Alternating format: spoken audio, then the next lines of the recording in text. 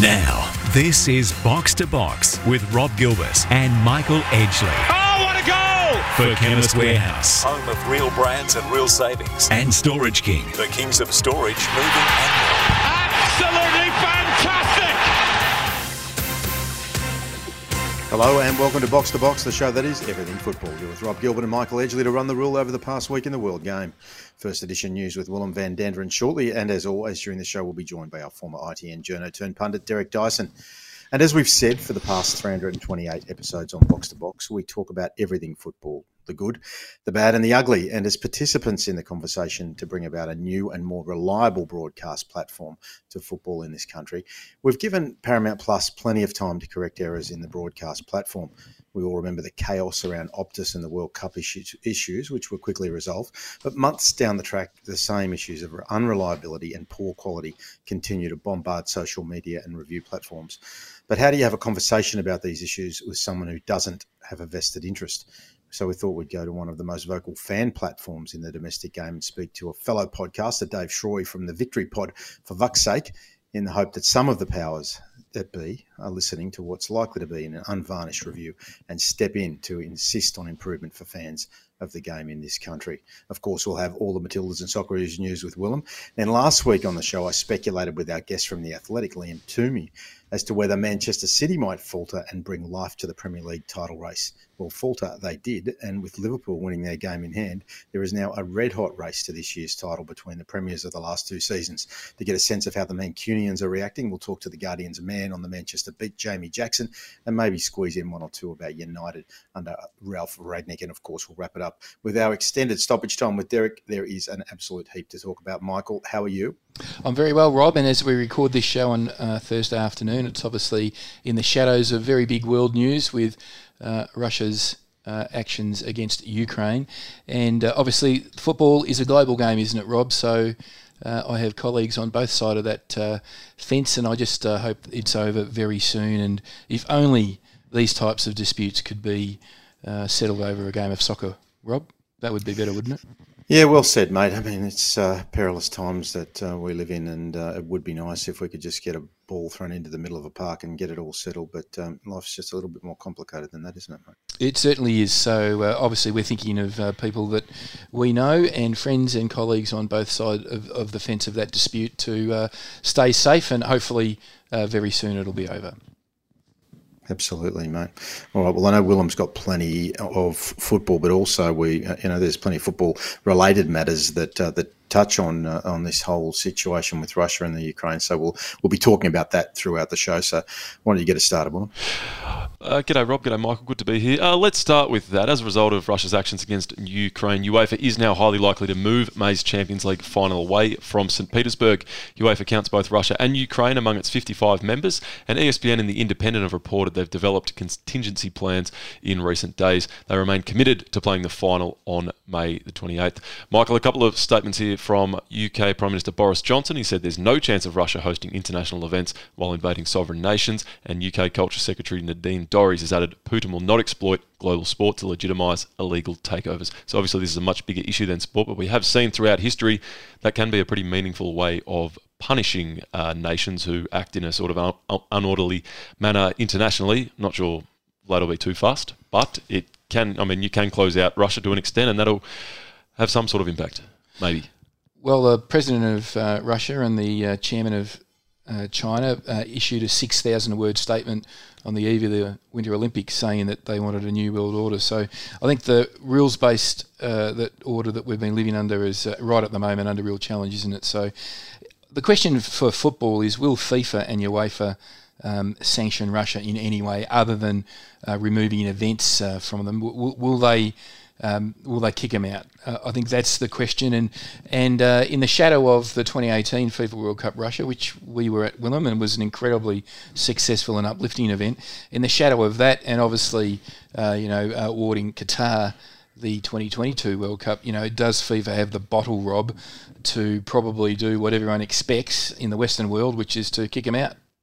Well, I guess, it all ends up, sadly, with the money trail, doesn't it? And, I know I was talking to Derek about it earlier on today, and we all know that Gazprom are a massive sponsor of all football across Europe, and it'll be interesting to see, if, as you said, they've got the kahunas, the powers that be in football, to step up, and knowing that there's going to be, some reaction from, one of their biggest sponsors, who obviously is one of the biggest businesses in Russia.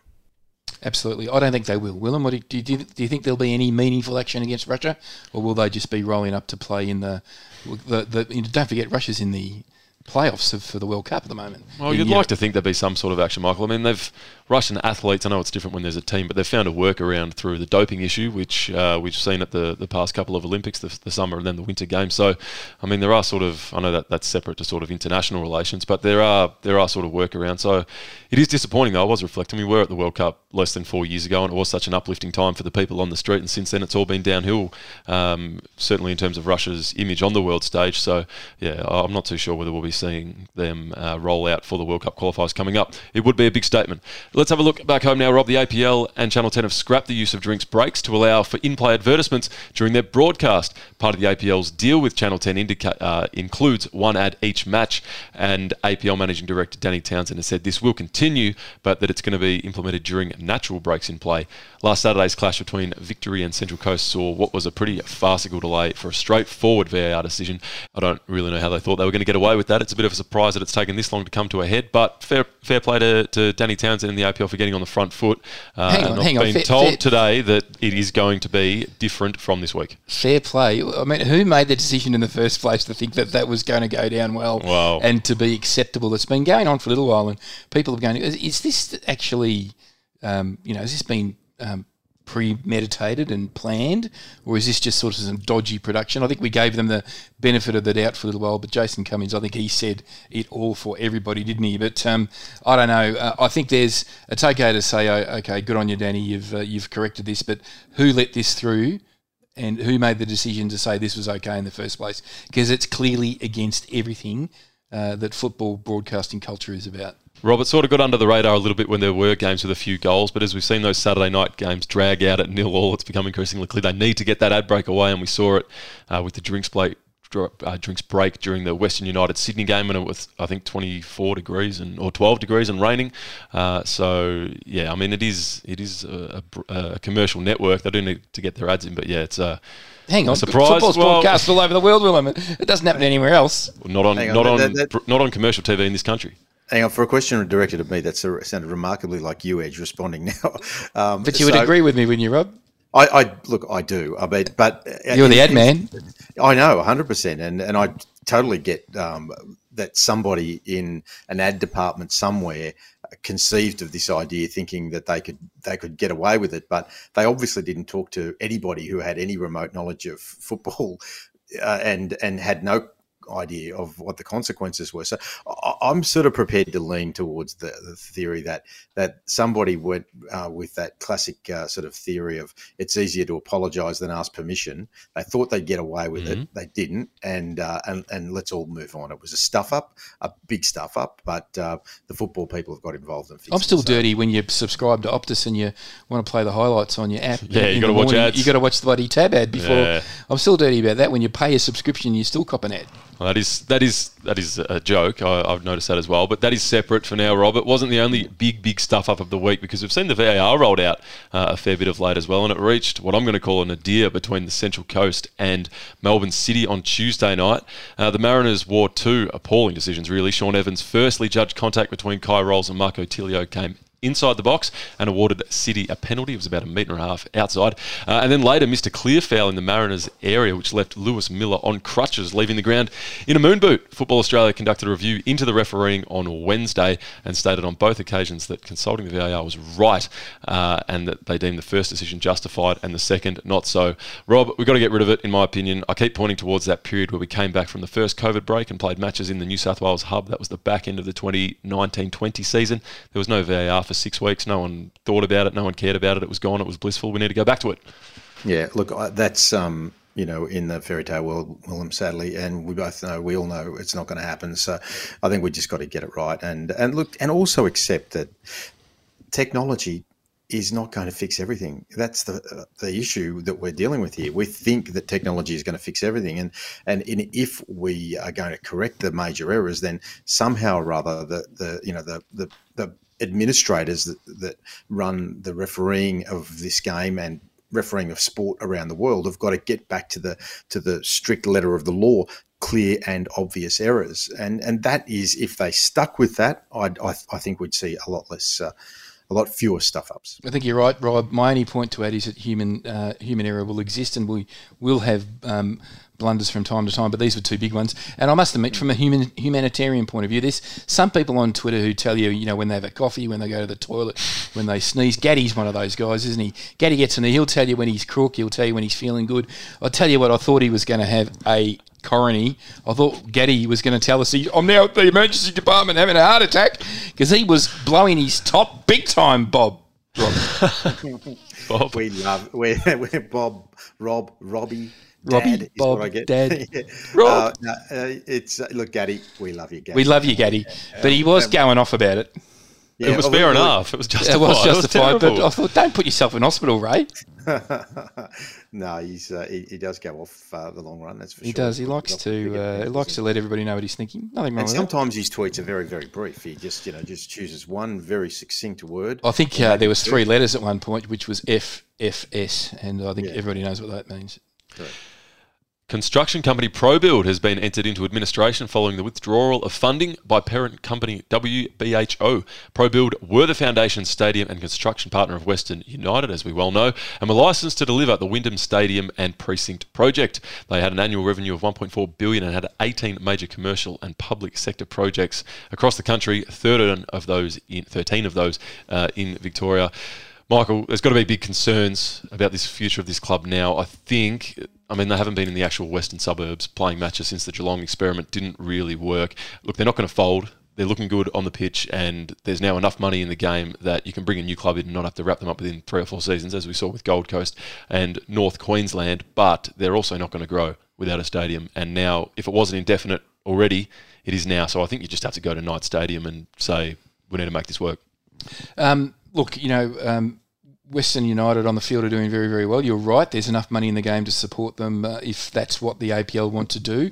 However, there is a sort of general understanding in the sport that their tenure was very much linked to the development of the stadium out there. And you would say that this, we don't know that's one of the problems with Western United. They haven't been transparent about where they're at with the stadium, who's involved with the stadium, whether ProBuild were actually making a contribution as part of some corporate relationship. Remember, ProBuild were on the shirt for a period of time. Mm-hmm. So I think there's a lot of questions. They just don't answer any of these questions. You can ask, we offer them up, but they never respond to any of those questions. We'd love to have the chief. We've made requests previously, haven't we, for key people at that club to come on and answer the questions, and they don't. So in the absence of any information, in the absence of transparency around their arrangements of the stadium, you'd have to say there's a big question mark over the club going forward on the basis of this news. Oh, I agree. Steve Horvat's been pretty good to us in the past. He's come on and answered but he won't answer questions about the stadium. Okay, well, maybe we'll have to dip in and try to get him on again. And Rob, a final one, a big one, a very big one indeed. The United States women's soccer team have reached an agreement with US Soccer over equal pay, bringing to a close their 6-year legal battle. The federation has pledged $24 million US, that's 33.4 million Australian, to the 28 players who launched the action back in 2016, and will equal bonuses and prize money across the board. In 2020, a court dismissed their claim for equal pay, but at that point did instate equalised working conditions. The US Soccer Federation will also establish a $2 million retirement fund to support players post-retirement. So that has been a fight well worth fighting, Rob, and they've got their just rewards in the end. Yeah, no, fair play, and they are advocates for a lot of positions, but this, from an equality point of view, is a huge breakthrough. So this deal, it promises $24 million plus bonuses that pretty much, as you say, match most of the men's. I mean, there's still that issue of parity with international competitions. Obviously, the World Cup, when are FIFA going to announce the same prize money for men's and women, so that the parity can be built into the game across every level. but steps need to be taken one at a time in these sorts of things, and this is just a massive result. But to be fair as well, the Football Australia have embedded equality within the pay structures of the game in this country already. So this news follows on from that great news in the sometime last year, mid last year that announcement was made. Yeah, around that time. I'm just trying to think back to exactly when it was. I think it might have been late 2020. Michael, we are edging very close to, of course, the US Soccer's National Council meeting, which will decide the president elections between just the two who were eligible to stand, the incumbent Cindy Parlow-Cone and her predecessor, Carlos Cordero, who's back in through the back door. Yeah, the big news out of this agreement is that the US Soccer has agreed to equalise World Cup prize money in the next CBA negotiations.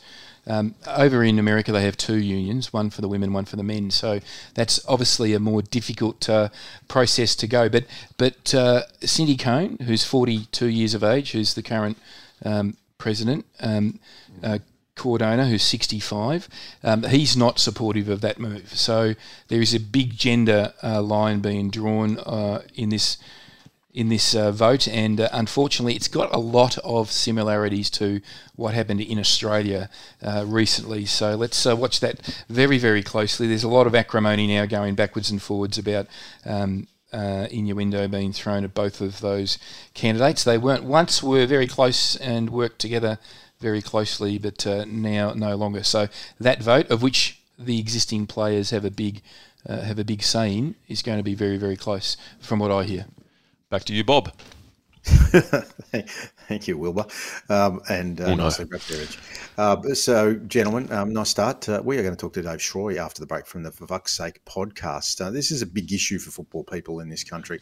How do you watch the game and do it with a platform that delivers international quality when international quality is available on just about every other streaming platform? We're talking about Paramount Plus here, of course.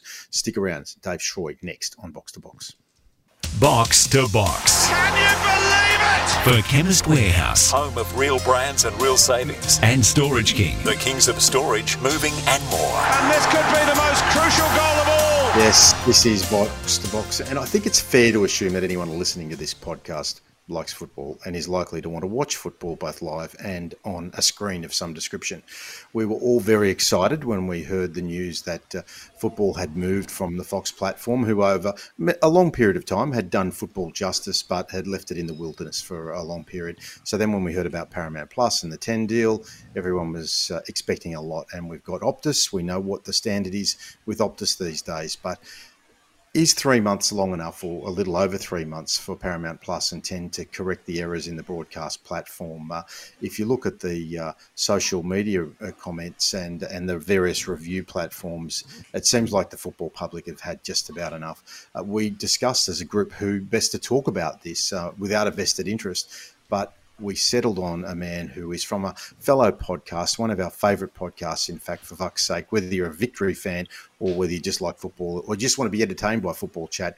Dave Shroy and the team do a wonderful job, and they have very strong views. And I think the analogy that I would use is a crickety one, that he would be leaning against the picket fence of the MCG circuit in 1975, and steam coming out of his nose as we welcome him to the show with some very strong opinions on the subject matter at hand. How are you, Dave? Going very well this evening, gentlemen. Thank you for the very warm welcome. I certainly am one of those guys, although I was born in 1978, so I don't but may not have been there in person. But there's a lot to say, a lot to unpack when it comes to the broadcasting situation all round. But I would probably add, when it comes to the state of the game and the league, sort of ties into that as well. Yeah, exactly. And it's a situation where, let's break these things into their component parts. And we also want to talk about the Keep Up website as well, because, that's got a fair bit of work to go before it becomes the finished product. But insofar as the broadcast platform, I mean, that analogy that I used off the top about Optus, I mean, we were all mightily furious when the errors and stuff-ups occurred when Optus launched, but they were pretty quickly corrected. I mean, are we fair enough to suggest that we've given Paramount Plus enough time, given the world of international technology and the fact that they are one of the biggest entertainment platforms or companies in the world? The goodwill has well and truly evaporated. I think for a lot of fans, myself included, coming into this season, it's the best I felt and we felt in probably 8 or 9 years, or from the peak periods of sort of the 2011 through to 2015, where you could argue that the football in the A-League was at its peak.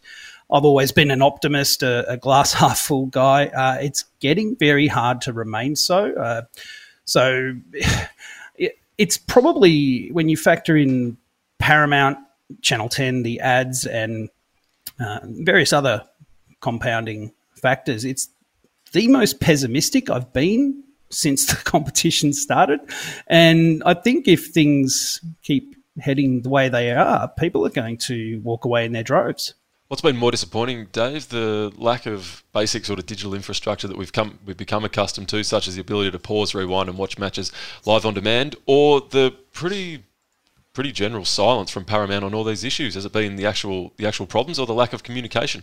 Hard to split those two. I think fans do expect the basics of that user experience when you use any form of app. When football fans are savvy. You guys talked about Optus.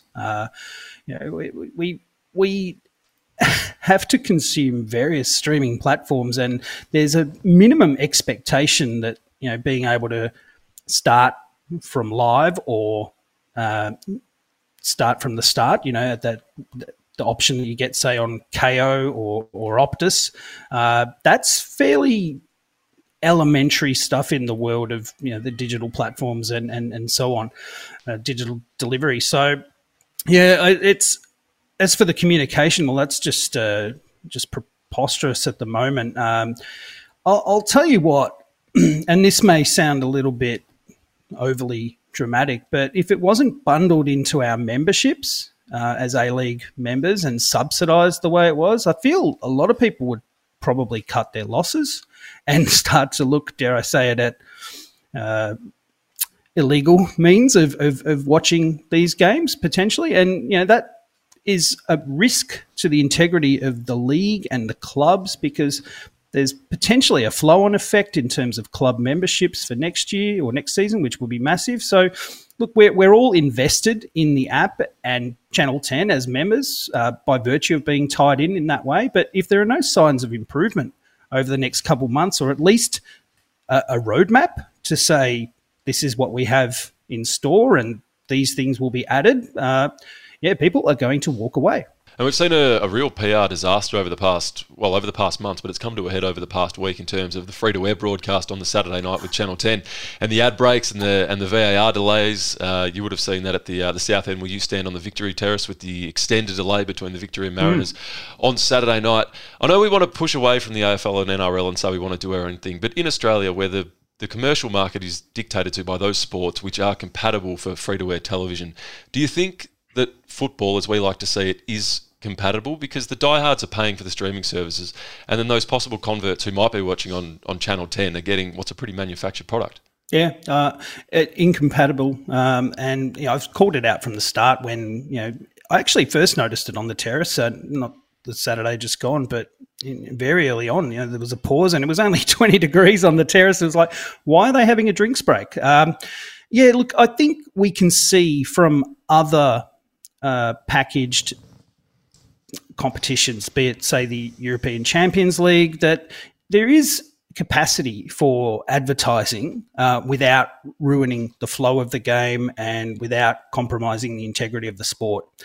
And it's disappointing. I want to really zero in or zoom in on the APL in this instance, who really should be counselling the people at Paramount and Channel 10 about what it is that football fans are interested in, and what are non-negotiables in this space when it comes to watching a football match. People are starting to, it's becoming a giant meme. People are piss taking left, right, and centre with regard to commercial breaks after goals and whatnot. So, yeah, they better wake up and smell the coffee pretty soon. It's just, I'm trying to remain optimistic. The grace period for me, though, is over now. And, action. We need action. There's a lot of politics in our sport. There's a lot of vested interest. There's a lot of conflicts of interest. And the APL clubs as a whole had a campaign that went for about 4 years to run their own competition. So when that finally eventuated and Football Australia and the APL were able to agree to demerge and new structures were developed, we understand it's not that long ago, Dave, and we understand that it's going to take some time to bed things in. But there are some, as you said, some very basic infrastructure that is required to pull off some sort of reasonable coverage of the game. Now, I'll just give you I've been away for 5 months, so I'm going to come off the long run here because I've been overseas with my work and I go to football games all over the world. And I wanted to, obviously I've got an interest in women's football, so I wanted to go and see Melbourne City play Sydney FC on Sunday afternoon. And on Thursday last week, I sort of looked at the schedule of games and I penciled that one in as I had a bit of time on Sunday afternoon. It was good. I thought I'll go and see that game. And I noticed on the, I've lost confidence in the Keep Up website for fixtures. I've just lost confidence in going to that website for information on when games are on and where they're at. So I actually looked at the Keep Up website and it said CB Smith Reserve. So I actually put that in my schedule, but I thought I'll be smarter than the average bear. About an hour and a half before the game, before I chuffed off to CB Smith Reserve, I checked Twitter. And I checked the official Liberty Women's A-League Twitter feed, and it said the game was at Kingston Heath. And I thought, that's good. That's only 15 minutes from where I live, Dave, and you know, we live not far from each other, so yes. So you know where that is. I've been there many times. Yeah. I jumped in the car, went off to Kingston Heath, turned up, and there was a COVID testing site there, and there was no football. And then I went to Then I went to Paramount Plus and I clicked on the streaming, and it was at AAMI Park. So nowhere in the information that was available was anyone going to tell me that this game was at AAMI Park. And I go to football games professionally for my career all over the world, and in my hometown I've buggered it up. So that is a good example of where we're at. I know there's complexities around availability of fields and COVID with rescheduled matches and stuff, but really getting that sort of information right by the league has to be a non-negotiable, doesn't it? Certainly, yeah. It's And how are you going with trying to find the fixtures on the Keep Up website? How do you go with that? I've given up. I have honestly given up, and I'm almost embarrassed to say I go to like a Live Scores or a FOTMob, which aren't even Australian, and I get stats and lineups much easier than I would on Keep Up. And look, if we're going to talk about Keep Up, it's hard for me to be critical. I was invited to be part of the launch and put together a couple of articles for the site, and I work in adjacent to IT sort of work for my day job, and I understand IT project management and how difficult these things are from a project management perspective, but it's a shambles, unfortunately. And I don't know where to go in terms of fixturing, or it's just very clunky. It's almost as if they need to start again, isn't it? Doesn't it? It really. I just hope they're building a new one behind the scenes, and it's just going to turn up one day. But I don't know what they're trying to do. I mean, let's just focus on their core business, which is A-Leagues. Forget about that stuff, But the content and copy is good.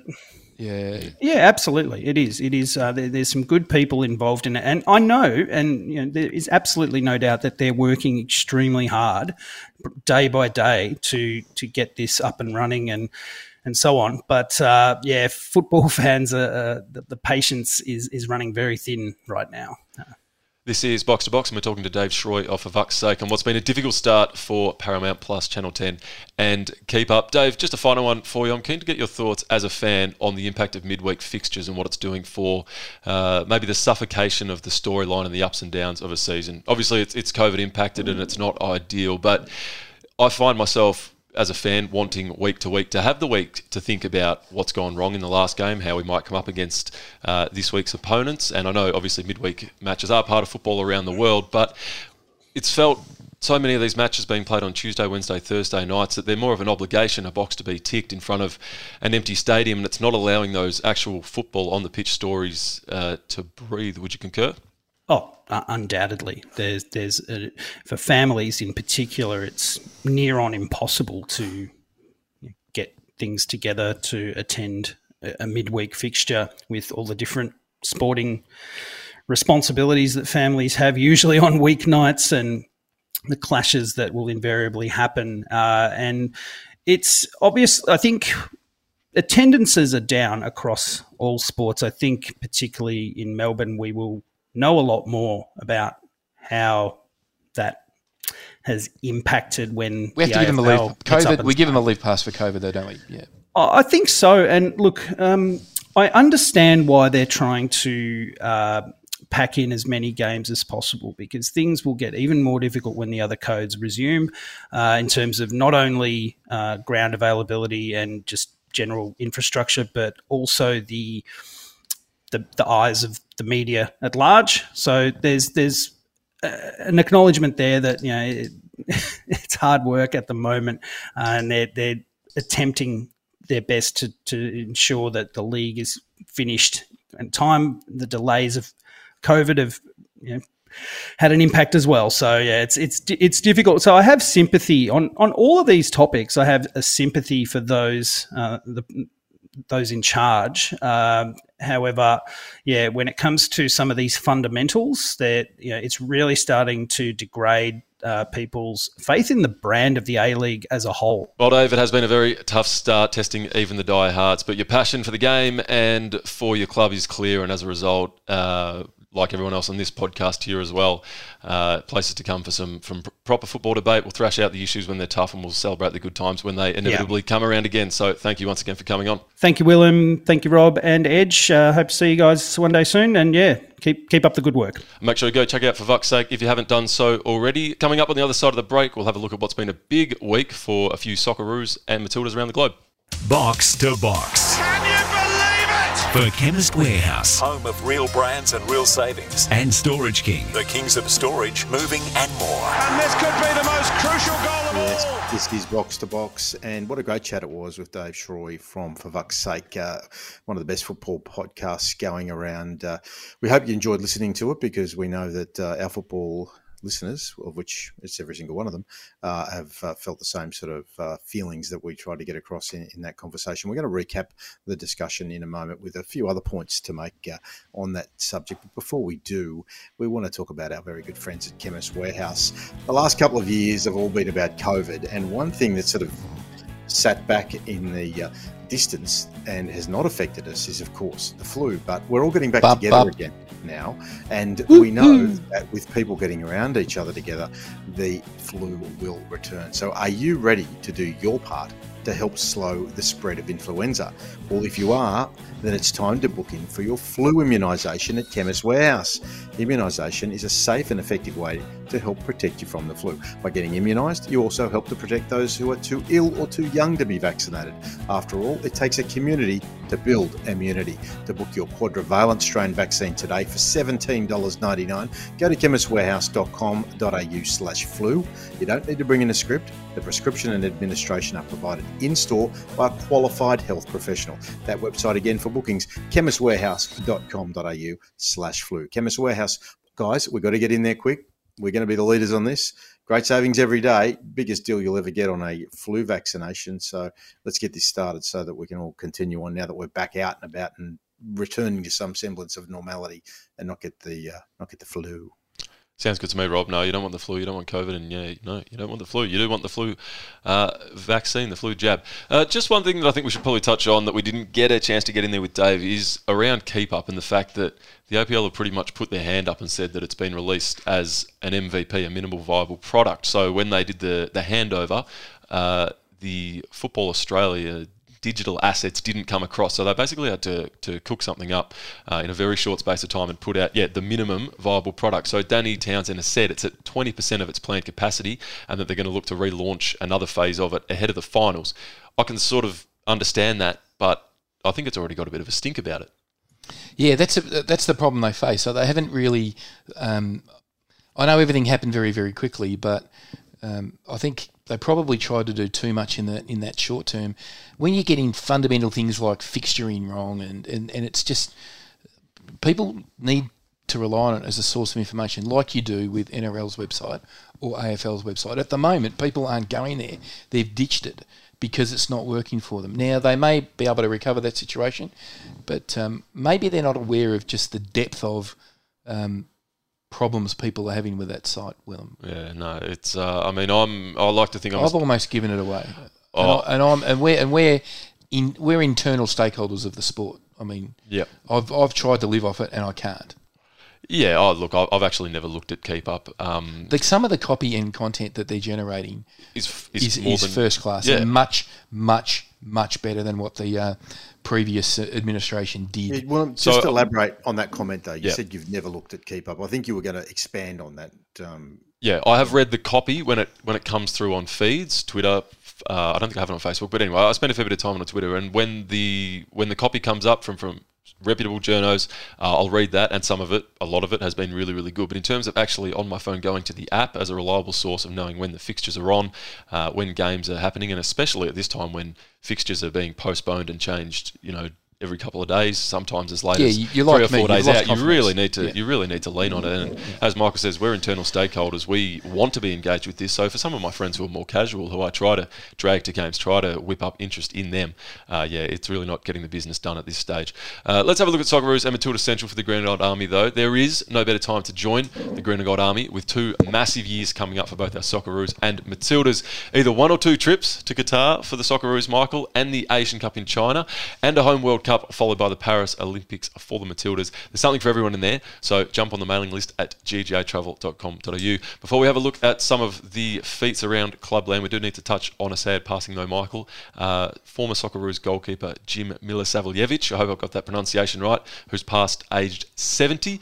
Drugeljub, or Jim as he went by, was one of our 3 keepers taken to the 74 World Cup. He was also one of just 3 non-New South Wales players in the squad, and he was actually the 3rd youngest in the squad. He played his football at Footscray, Carlton and Ringwood, and remarkably played the back end of his career as a striker, having put the gloves away, having broken his wrist 3 times by age 26.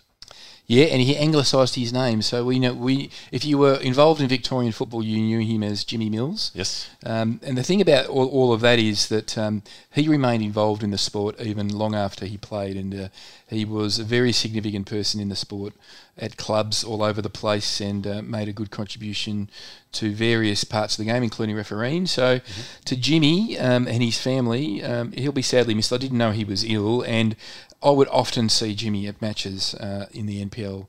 He'd just turn up and have a look at a game, even when he had no affiliation with a particular club. So I am, I must admit, when that news came across my desk, I felt particularly sad because it's too young to pass away. And to Jimmy's family, who are great footballing people and great footballing family, we send our heartfelt condolences, and he will be missed.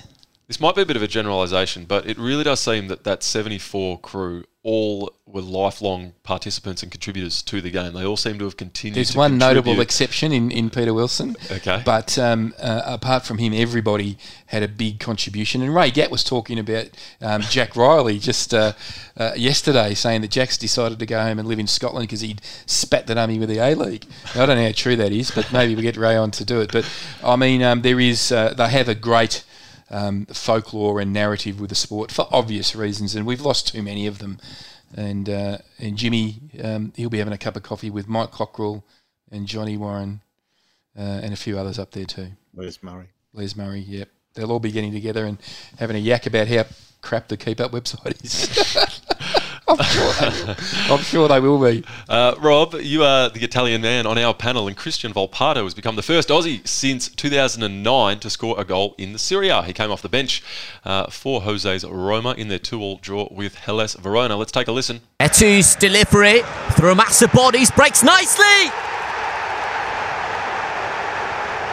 Lifeline for Roma, and it is the teenager Christian Volpato with his first goal for the club. He is just the 10th Aussie to play in the Italian top flight. Now, Rob, this is not a question without notice, but I'm going to put it to both you. Well, it is a question without notice, but I'm going to give you till the end of the segment. I want you to sit on it, and we're going to come back to the end, and we're going to try and rattle off the other 9 to have played in the Serie A. We'll move on for now. Alma Bill, he got off the mark for Kasim Pasa, scoring a trademark cutback goal on his right, which ended up in a 4-4 draw with Konyaspor. And Joel King's also underway with his new Danish club OB, playing 87 minutes at left back in a 2-0 loss. So new beginnings for some young Australians on the continent. And Riley McGree's helped Middlesbrough stay inside the Championship's top 6 with an assist in their come-from-behind win at home to West Brom. McGree, that's nicely played. Tavernier, well done, in from McNair. Middlesbrough's best move of the game, and Paddy McNair strikes them level. One of our other Aussies playing in the top 5 league, unfortunately isn't playing too much at the moment, and that's Matt Ryan, but he did take the gloves for Real Sociedad's Europa League meeting with RB Leipzig. They drew 2-2 in the first leg, so it's all to play for, and Matt has been taking the gloves in the tournaments and the cups, if you like. He was back on the bench throughout the week in the league, but hopefully he will be recalled for the second leg on Friday morning. And it's been a big start, Michael, to the J-League season for Kevin Muscat and Yokohama. They drew 2-2 with Siro Osaka on Saturday, but on Wednesday they hosted the dominant Kawasaki Frontale, winners of 4 of the past 5 J-League titles, and knocked them off 4-2. Yeah, look, J-League's a great competition. It's incredibly competitive, and especially the top 3, 4 or 5 clubs. They're very, very significant clubs, and I love watching the J-League, and one of the great little bonuses of having Optus is you get it. Elsewhere, Mitch Langrak is back at it with a clean sheet for Nagoya in their 2-0 win over Vissel Kobe. And Stefan Mork has, after all, got his move to J2 side Fagiano Okayama, where he'll be a teammate of Mitch Duke and former Sydney defender Jordi Baus, or Boyce, the Dutchman who was around maybe 5-6 years ago for Sydney with the Mohawk. Let's have a look at the A-League women, Michael. A couple of big results. Firstly, Sydney against Melbourne City. 3-0 to the Sky Blues of the original Sky Blue variety, if you like. 2 more for Rachel Lowe and another for Paige Satchel. They really do head into this final series with a ridiculous array of scoring options. They do, but Melbourne City were a great victory over Sydney last weekend means that there's going to be a challenge for the top table there. They've got a game up their sleeves, Melbourne City. They're actually playing right now as we record this, but the A-League Women's is coming to a crescendo. Melbourne Victory's hit the speed bump. They've had a fixture glut, and it looks like they're not recovering well between games. And obviously when Melbourne City rolled Sydney FC last weekend, Willem, that has also well and truly put the cat among the pigeons. So all positions in the top 4 are up for grabs.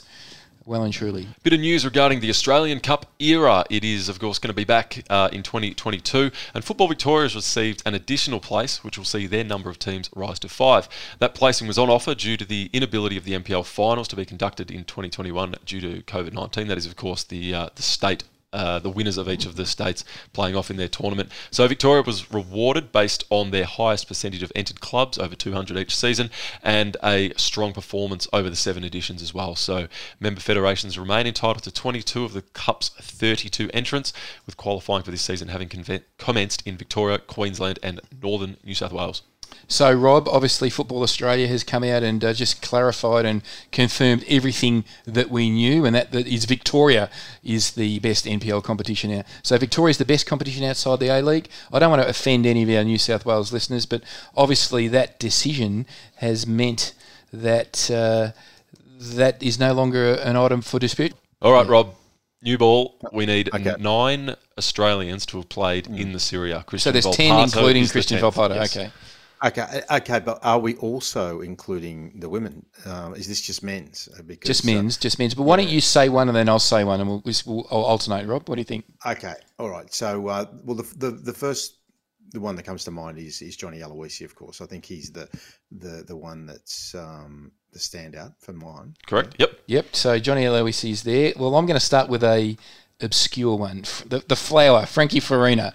He was there in the early days. He played for Bari, 91-92.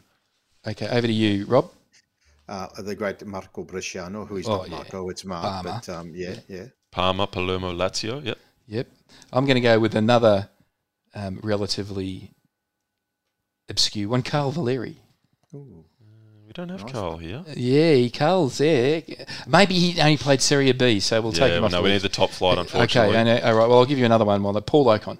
Correct. Vinnie Grella. Yep. Correct. Who did Vinny play for, Willem? Vinny played for Empoli, Parma and Torino from 98 to 99 and then back from 2002 to 2008. And then he picked up the superannuation of Blackburn Rovers. And then Melbourne Heart. Okay, here's one for you. I don't know whether this guy was Serie B or Serie A, but I'll throw up the stumps. James Troisi. James Troisi, spot on. Atalanta, 2012-13, and that was when he came home and was loaned Not to many Victory. games. Not many games, but did play a senior game, so it counts. So how many we got? We've got 1, 2, 3, 4, 5, 6 of the 9. We've got 3 to go, Rob. Over to you. Ooh, I've got one more, and then you're going to have to bring us home, Edge, or Willem's going to have to do it. But the Spider-Man. He was Zoko Kalats, who was the most great, highly paid backup to Dida, of course, at AC Milan for so many years. But he was also at spent his time on the beach punting. Yeah. So he was at Perugia and then Milan. So we've got 3 to come. 3 or 2? 3. Oh, I'm in trouble. I'm out. Oh, did you say Paul Ocon? Yeah, I said Paul Ocon. Okay, so we've just got 2 to go. 2 players who Give us a hint. Both Socceroos, both current. Both current Socceroos. One hasn't played in the Socceroos, but one of them has made 2 extended World Cup squads but hasn't made the final 23. 2 extended World Cup squads and hasn't made the final 23. And the other one wears the armband for Australia semi-often. Trent Sainsbury I cannot believe Trent Sainsbury's played for Inter Milan, no less. Oh my God, that has escaped me. Okay, so there's one more. We should know this. Absolutely, Fiorentina and Empoli. We should know it.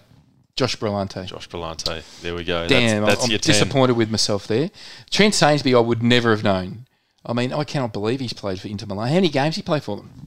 Was he there for a fleeting maybe moment? You know why you didn't know it? Because he probably played under his alter ego, Turn Sainsbury. Turn Sainsbury, that's right. Is Turn an Italian name, Rob? Or is that a mushroom risotto variation, Damien? Maybe it is. But look, I'm going to throw myself to borrow something that I said earlier in the show, under the bus. That was a reference to the early days of Box to Box when Mark Van Aken was doing the news and typing up the scripts, and I thought he'd referred to an obscure Swiss football club as Turn Sainsbury and read it off the piece of paper that he provided me, to my great embarrassment and eternal shame. Gentlemen, we are going to have to wrap it up there because we have gone on a long, long time, and we do have a guest waiting for us, the great Jamie Jackson from The Guardian. He's probably thinking, oh my God, who are these guys? I've never heard of them. The players, I mean. He's heard of us. He probably hasn't heard of the players we're talking about. Frankie Flower. Frankie Farina. I wonder if Jamie. You don't know Italian. Farina in Italian means flour, as in flour that you make bread with, as opposed to flour that grows in the garden bed. All right, gentlemen, let's wrap it up there. Well done, Willem. Jamie Jackson from The Guardian. We're going to talk Manchester, City and United after the break. Stick around. That's next on Box to Box. Box to Box. Can you believe it? For Chemist Warehouse. Home of real brands and real savings. And Storage King. The kings of storage, moving and more. And this could be the most crucial goal of all. Well, I do admit last week when I was speculating with our guest Liam Toomey from The Athletic as a self-confessed Liverpool supporter that it was more in hope that I asked the question around whether Manchester City might stumble and reignite the premiership race. Little did I realise that Spurs were going to turn up and do just that, and Liverpool would counter with a convincing win over Leeds in the game in hand. And to talk about how that's all gone down in Manchester, the man on the beat with The Guardian is Jamie Jackson, and we welcome him back to the show. How are you, Jamie? I'm good, thank you. Okay. Yeah, real good, mate. So there was one point last week when Norwich were leading Liverpool and looking pretty good at the time, that the margin, the gap could have gone out to as much as 12 points. But by the end of both games, it was clear that the premiership race was on the line. Do you regard this as a genuine falter? Did Spurs just turn up and play at their absolute peak Spurs capacity, or is this title race genuinely back on? Well, it's definitely back on. I was at that game, the Spurs game you referenced, and Spurs were excellent, obviously with Harry Kane. But what I would say is it's kind of how you beat Manchester City. So I've seen Crystal Palace, for example, do a similar job this season at the Etihad. I think that game was 2-0. Wilfried Zaha was almost like their Harry Kane, if I could put it that way. Palace's Harry Kane. And, it's not really a big secret. They defend so high up that you hit them on the counter-attack to City. Diaz, and it's usually Laporte and not the quickest centre-backs. Yeah, you sort of go over the top or down along the ground, get in behind and, score. So it's interesting, you say about the 12-point swing that they could have been with Norwich when they were leading. I can remember doing a match report of Manchester City when they'd won, and the opening line was something, they're intent on making this title defence a procession in that, it's basically over. Because at that point, because the game's in hand that Liverpool lagged behind, they were 12 points ahead. And now it's down to 3, isn't it? With them both having played the same amount of games. I think it's 26. So it's definitely back on. Very interesting. Manchester City, until that loss, I think they've won 18 or 20 games. They haven't done much wrong, but so it shows how good Liverpool have been and are being. And, they've got to play them, haven't they? I think it's at the Etihad. No, is it? I think it might be at Anfield that game. They've got to play each other anyway. And I believe if Liverpool win that, then it'll be a goal difference thing if both teams then go and win, the rest of their games. So it is very, very interesting. City, I've just described how you beat them, but of course it's easier said than done because teams do try and play that way on the counter-attack against them. But it is the way to do it. Southampton also have done a job on them previously. So let's wait and see. I've got to be honest, I really don't know how to call it because Guardiola usually has something up his sleeve. But correct me if I'm wrong, I'm not sure this has really happened before in that they've had such a massive lead under Guardiola in his sort of 5 or 6 years there, and it's been cut back to basically 3 points. And you mentioned goal difference before there, Jamie. Of course, Liverpool racked up a cricket score in the end in their recent game. And what do you think the significance of that result actually is? Not just the fact that Liverpool closed the gap to 3, but they did it in such emphatic fashion. As you said, City are great front runners, but probably the last team you want to be looking over your shoulder and seeing is Klopp and this Liverpool team that never give up. But at the moment, Liverpool are the top form side. City, this is only margins, but we're talking about margins here. They're a little bit behind them, maybe on the form curve. And I would say that you don't want, as you just basically said, you don't really want Liverpool stroke with Klopp in charge to be the team because they've won the title, they've won the Champions League in recent years. That sort of front line, the way he has them drilled, Klopp, is bit of a proposition, really. So, if you ask me to name a favourite, I think it's a joint favourite thing. I'm not sitting on the fence. I just think it's very difficult to call. Guardiola was sitting there in all the press conferences I've done recently, or sort of last 2 or 3 months, whatever it's been, saying, "Yeah, listen, it's not over." This is when he was sitting on a sort of 9, 10, 11, 12 point gap, and you're thinking, really? And he's sort of been proved right. But what I'm trying to say is I don't think he believed that. I think he was saying that because he has to say that. He has to be careful, and okay, he's been proved sort of right. But I don't even think Klopp. Klopp recently said something like, "Oh, we can't really be starting to think realistically about catching them." So, but here we are. It's just, this is great. For someone who covers sort of City as well as Manchester United, and is obviously a football journalist. It's great now because we've got sort of 12 games left. Sort of third or quarter of the season left, and it's a 12-game title race now, which is going to be really, really exciting. This is Box to Box. We're talking to the Guardian's Jamie Jackson about Manchester City. We're going to switch over to the other side of town. Well, it was a long, long time where Manchester United would look down their nose and refer to City with the insulting sobriquet, the noisy neighbours. Well, maybe it's them that are the noisy neighbours these days. Fred came out before the Champions League game against Atletico and effectively threw the interim manager Ralph Rangnick under the bus. It would have been a lot more heat on both Fred and the club if they hadn't have gotten that goal to pinch a point or at least a draw over at Atletico. But what do you make of Fred's comments and United? They've only lost one match in the Premier League since the new year, but they've had plenty of draws. How do you look at the scenario at Old Trafford? It still seems like there's a lot of unrest. Yeah, you're right. I mean, listen, I think I hear what you're saying. I don't think it helped Rangnick at all, but I think he was more saying that the fact that they had an interim manager, not necessarily because it was, specifically Rangnick, but the fact that they were in this situation is not great. And yeah, you're right. The one way of looking at it is, would a player be saying this at City or Liverpool? No, they would not. Would City or Liverpool have an interim manager, the way those clubs are run and have been recently? No, they would not. So you're completely 100% correct. It's a little bit of a state of flux, some might say a mess there. But it's interesting you referenced that record there. It may well have changed now that Liverpool have won this game yesterday, but there was a stat going around that, since he came in, only City had won more points in the Premier League than sort of Rangnick / United. So he's doing a half decent job. They were pretty awful yesterday evening at Atletico until the back end of the match, and it is a 90-minute plus whatever injury time minutes are added game, and they ended well. Elanga took his goal well, and he's actually been, if you want a sort of a microcosm of where Rangnick's doing well, it's in Elanga, because he's brought him into the team and he's scored 3 or 4 times now. That was his debut Champions League goal. He's now the youngest scorer ever for United in a knockout game in the Champions League, Elanga. And he took it well. You actually thought he's going to score this. But yeah, no, it's not great. You look at the table, they're 4 points ahead of West Ham, who are 5th.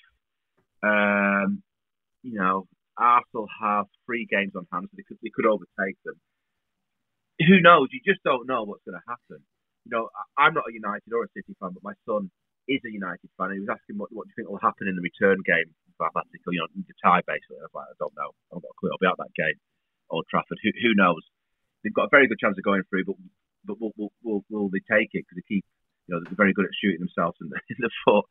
United, big job. Richard Arnold's come in as Woodward's replacement. He's got to get his first permanent manager's appointment correct, because Woodward never, David Moyes, and never, in the summer of 2013 or May 2013, he never really recovered from that.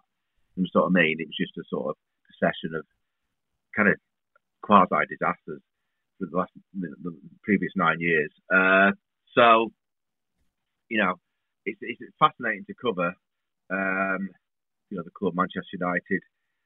I'll be at the game on Saturday. It's Watford at 3 p.m. At Old Trafford. They should be beating Watford, of course they should. But let's wait and see what happens with this team. You really do not know. Just one thing to highlight: Marcus Rashford is an interesting case. He was taken off yesterday, I think for Elanga actually. He just looked lost. This was the season, gents, where having had his sort of operation on his shoulder, he was going to be paid free according to him, and be the Marcus Rashford we've seen spurts. He's never really been a consistent force, but to be honest, he's been consistently bad. I've got to say, I don't know how many goals it is. It's not many, 4 or 5. Really been off it, and it's interesting what's going on with him. All players can have difficult phases, but I'm a bit surprised how long his is going on. And he's one example of why they're in 4th and struggling really, because there's too many players been like that. Fernandes, I'm not putting him in the same bracket, but he hasn't been the Fernandes that he has been. Listen, he created the goal yesterday, and even when you get a sort of, a loss from Fernandes' performance in a particular game, he will contribute something, but he's still not been, and you can go through the team. Harry Maguire, not sure what's happened to him. Luke Shaw, where's he been? Wan-Bissaka can't get in the team anymore. Dalot's okay-ish. He had to play Lindelof yesterday. He didn't do very well. It wasn't his fault, but the goal he scored was, I would suggest, because he didn't have the proper right back there. And you go through the team really. Fred's in and out. Sancho's not really done it, but it looked good recently. It's all a little bit patchy, isn't it? And that's basically why the team's a little bit patchy. United have not been producing players with the same frequency, certainly, since the glory years of the mid-90s. But when you look across the squad, Rashford's an example. McTominay is probably another example. But there aren't many. And then when you look across at the likes of City, who have produced Foden, and then, they've been playing a couple of their kind of younger stars in this year as well. Is there a production line there? Are there other players at United that can follow in Elanga's path and potentially get near this first team? I think that there still is.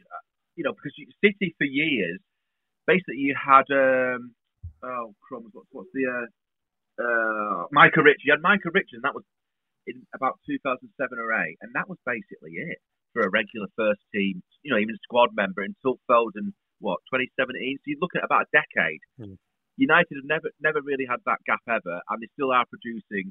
I would suggest if you have an in-house player getting into the first team squad, let's say once a year, that's good. And I think United have basically done that. I'm not saying that they play regularly all the time. You've got Mason Greenwood, for other reasons, he's now out of the squad. But he was a brilliant player that they brought through. But yeah, City have caught up. They've got Cole Palmer, they've got McAtee,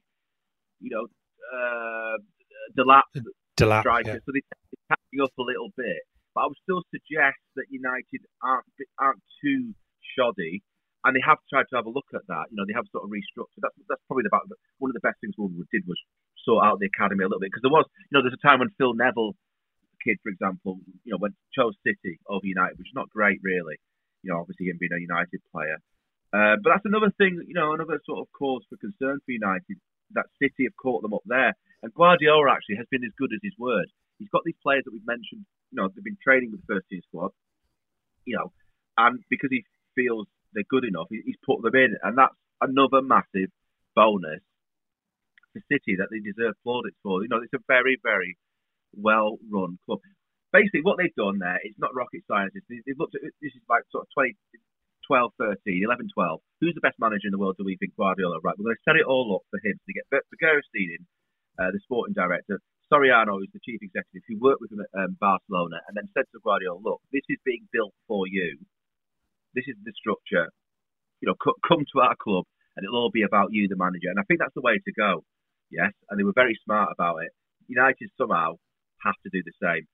Well, it's interesting. We have a conversation about Manchester United, and one Ronaldo does not get a mention, which is probably an indication of where he is at in his career. But if there's one thing's for sure, it's City are the top dogs in that town right now, Jamie. So, hey, Jamie, look, thanks again for joining us, mate. We'd love to chat and have a fireside yarn for another couple of hours, mate, but you've got a busy day ahead.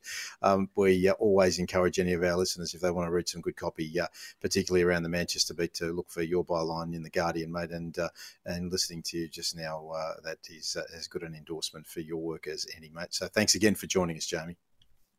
Thank you ever so much. Take it easy. Jamie Jackson from the Guardian. Stay well, Jamie. Okay, stick around. There's a bit more football to talk around the world on Stoppage Time. That's next on Box to Box. Box to Box. Can you believe it?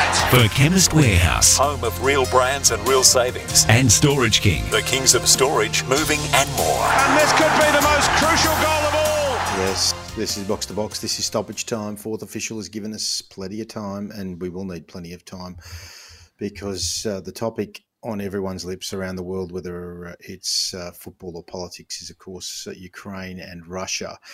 We are going to discuss some other football matters, but we want to sort of have a close look at this issue and just what the ramifications are across Champions League, across World Cup qualifiers, a whole bunch of things. So, Derek, how do you assess it with the lens of the last 24 hours and the fact that all of this hype is actually, and this talk is actually coming to fruition and it's real. It's actually happening.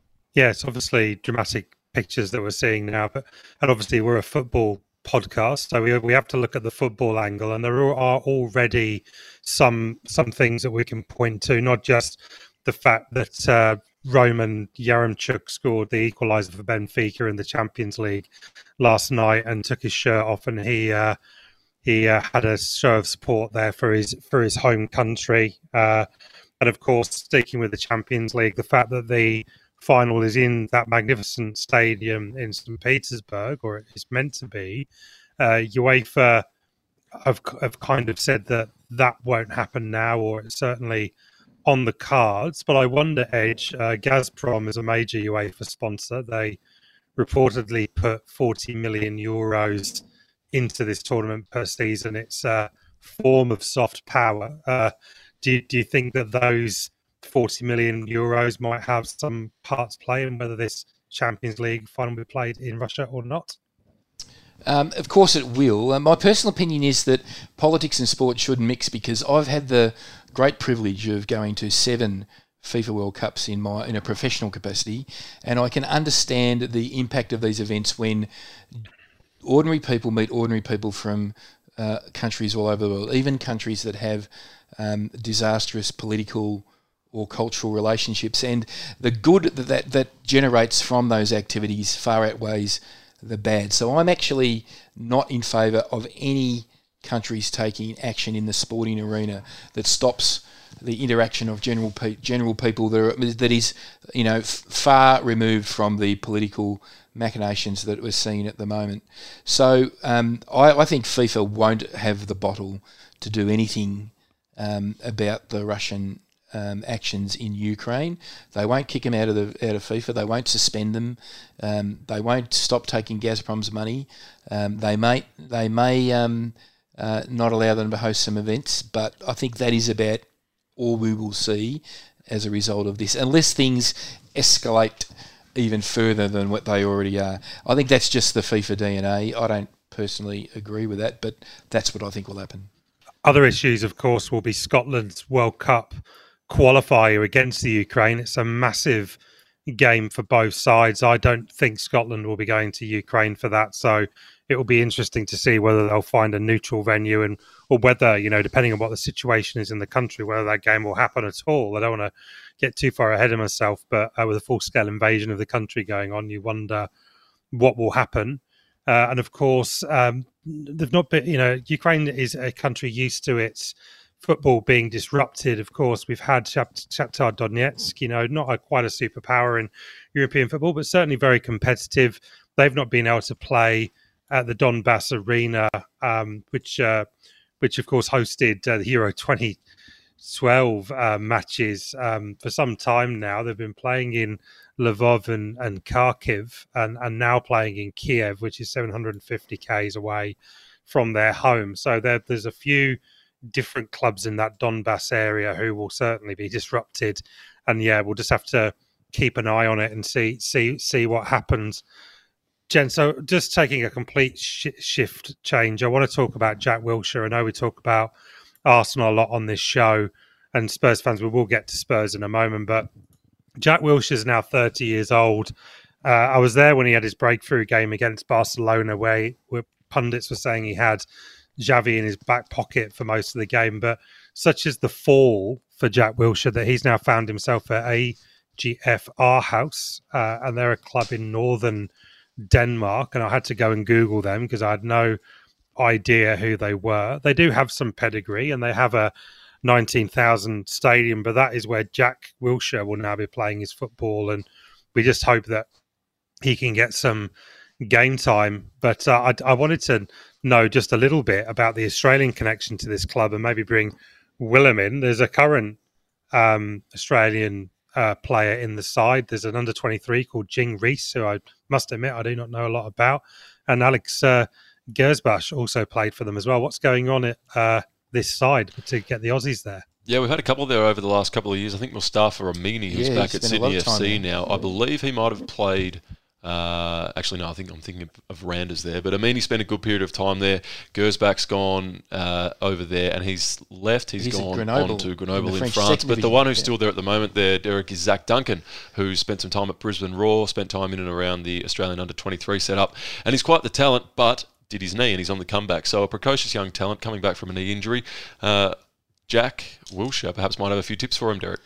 Derek, what was interesting about Wiltshire, I did read that it was Roy Hodgson who has a connection with one of the assistant coaches at our house who made the call on behalf of Jack Wilshere. So Roy was ringing around trying to find him a club. It's astounding to see the fall that players had from what you were describing, and I believe he's been training with Arsenal during this period where he's had no club, but he couldn't find a club. No, of course, Roy was the manager when England lost to Iceland in that famous game in the Euros, and that was really, you could draw a timeline from that moment to where Jack Wilshere now. So Roy obviously still has some favour with Jack, and of course Roy knows his way around Scandinavia as well.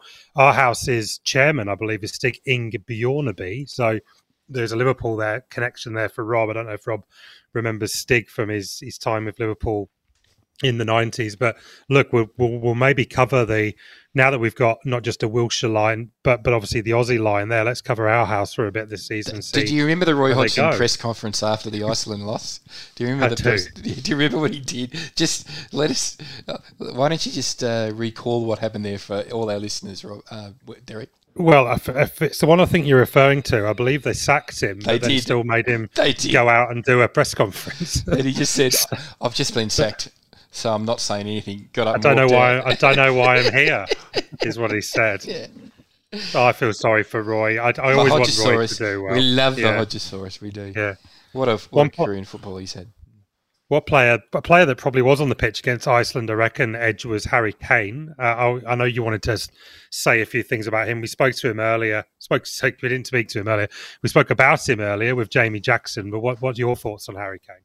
Well, he's produced one of the season's standout performances when he scored twice for his side as they slayed Manchester City 3-2. That was a remarkable performance, but that wasn't really the thing that grabbed my attention. He still has 2 more years on an existing contract at Tottenham at the end of this season. So that's why Daniel Levy was so strong on him not leaving in the off-season to Manchester City last off-season. But what stood out to me is that his partnership with Korea's best ever player ever, Son Heung-min. They are now statistically the joint most effective pairing in Premier League history. They have 36 goal combinations between them, and they've skipped past the great Arsenal pairing of Robert Perez and Thierry Henry. So my question back to you, Derek, is if you think about that pairing, Perez and Henry, which was remarkable, these two guys have gone past them. So where does Harry Kane sit in the pantheon of great Premier League strikers right now? Oh, look, I think he sits pretty highly in the pantheon, and I'm hugely impressed with Son Heung-min. Not just his player; it seems like a great fella and a great guy to have in your team. However, I would say that the biggest difference between the two that you've drawn comparison to there is the trophy cabinet edge, and I don't say that just as an Arsenal fan, but these guys have not won. Including World Cups. Yeah, so there's nothing there. They took Spurs to the Champions League final. I think that was a great achievement in the circumstances. It matched what Arsenal have done in that tournament. But, Arsenal, Robert Perez and Henry are amongst the most decorated players in our club's It's just an interesting comparison, though, in the combination of goals, isn't it? Yeah, it is. And they're very different as well. Very different kinds of players. I think Son Heung-min is a unique player, and I can't draw a comparison to anyone. I think he is. I think he is. For Australian football fans, we've had some wonderful players who really struck their stuff in the Premier League. Mark Viduka and Harry Kewell are probably the standouts. Tim Cahill, obviously, but Song, he is a super player. Is he the best Asian player to have played in the Premier League? I think it's a good question. I don't know what the answer is. But I'd say undoubtedly. I'm just racking my brain. Better than Tim Cahill? Is he better than Tim Cahill? Interesting. I think he's in the conversation, but Tim Cahill, longevity over a long career, and also where he did it from as well, the platform he did it from, and the overall influence he had on his team and the importance he played. But Son is just as important. the poor bloke had to go away and do military training, didn't he? Or whatever it was. He so did. like, don't forget he went to school in Australia too. Yeah. So yeah. So look, a question for another day, I think, Edge. But I'll think about that one. It certainly won't be Arsenal's Junichi Inamoto, who didn't really make it. But our right back could also be in that conversation one day too. But let's bring things home with a bit of women's football. Edge, obviously we try and cover as much of the game as we can. You've got some news on training venues and a very unfortunate set of incidents for a New Zealand centre-back. Well, let's start. Well, obviously the She Believes Cup is on at the moment. New Zealand is over there playing the games. They had to play the US women's national team and they were defeated 5-0. But in the first half, it's not often scoring a perfect hat-trick can bring you such an international acrimony as what this is. Michaela Moore, the starting centre-back for New Zealand, also plays for Liverpool in the Women's Super League. Well, she got her foot on the end of the ball 3 times and put it in her own net 3 times in the first half and had to be substituted because she needed consoling. So to Rob Gilbert and the Liverpool fans, cop that one, brother.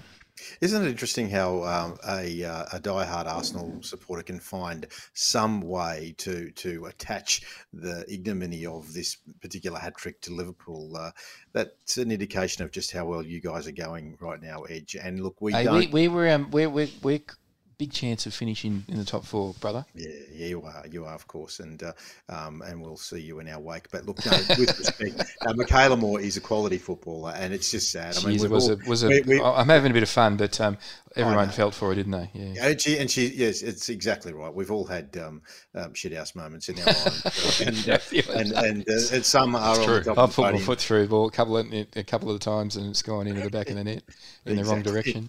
Yeah, and that was one of them. But there was the other story before we wrap up, Edge, on a more serious note, the training venues for... Yeah, it's worth just sort of running through them because all these venues will already have received funds to upgrade or will be in the process. NRL are happy about them. That's right, they're not happy at all, are those. But Adelaide Marsden Sport Complex, there's that fantastic new South Australian Football Centre at Jepps Cross, Brisbane Perry Park, and Spencer Park in Melbourne, Port Melbourne, Lakeside Stadium, the home of Hellas, and Reggio Calabria Club in Parkville is going to get a makeover. In Perth, Dorrien Gardens at West Perth, fantastic that's going to be upgraded a little bit, as is the Western Australian State Football Centre, Queen's Park. And in Sydney, it's the Marks Athletics Field in Kensington. Leichhardt Oval will be taken out of circulation for NRL. Valentine Sports Park, which is the Sydney Football New South Wales Centre, and Western Sydney Wanderers Centre of Football in Rooty Hill. But just on that, Rob, the NRL have been making noises that they're a bit grumpy about the Women's World Cup because they're losing Stadium Australia, Leichhardt Oval and the Sydney Football Stadium. Can I just say to all of the NRL people in New South Wales, we don't give a shit about that. Now, I was sort of wondering how you were going to go down that line, Edge, but you sort of pretty much hit the bullseye as to my expectations. So I follow the rugby league and have done since childhood. We love rugby league, but we don't give a shit about that comment. No, I was about to agree with you, furiously agree with you, in fact. No, but that's one for the good guys. Finally, after all these years. That's all right. We better wrap it up there, boys. Edge, you're settling back in home after your long stint overseas. I am, and there's so much football news. I've been to see a couple of football games, and obviously earlier in the night I talked about my trip down to Kingston Heath last week to see a A-League W game, which wasn't there. It was at Amy Park. God. Yes, we giggled about that when you said it, but it still remains. It's very funny. It's amazing. I go to football matches all over the world in my professional capacity, and in my hometown, I went to the wrong stadium. It says something, doesn't it? The funniest thing about the whole thing is that it happened to you, and I would have loved to have been there watching your face and seeing your reaction. Like, where is everyone? I'm the only one here. All right, mate. Well, talk to you next week. See ya. Willem, thank you. Well done. Thank you, Rob. And a big shout out. We know that your dear beloved Opa is not doing too well right now, mate. So from all the boys at Box to Box, and we're sure all of our listeners, we wish you and your family all the very best, mate, under the current trying circumstances. And to our mate Derek, thank you. Cheers, gents. Well done. We'll see you next week, Damo. And Damien Tardio, our man on the buttons, always doing his level best to make us sound as good as we possibly can. And to our listeners, we'll look forward to you joining us next week. Please subscribe to Box wherever you get your podcasts. Follow us on Twitter and like us on Facebook. And join us next week when we go from one end of the pitch to the other in the World Game.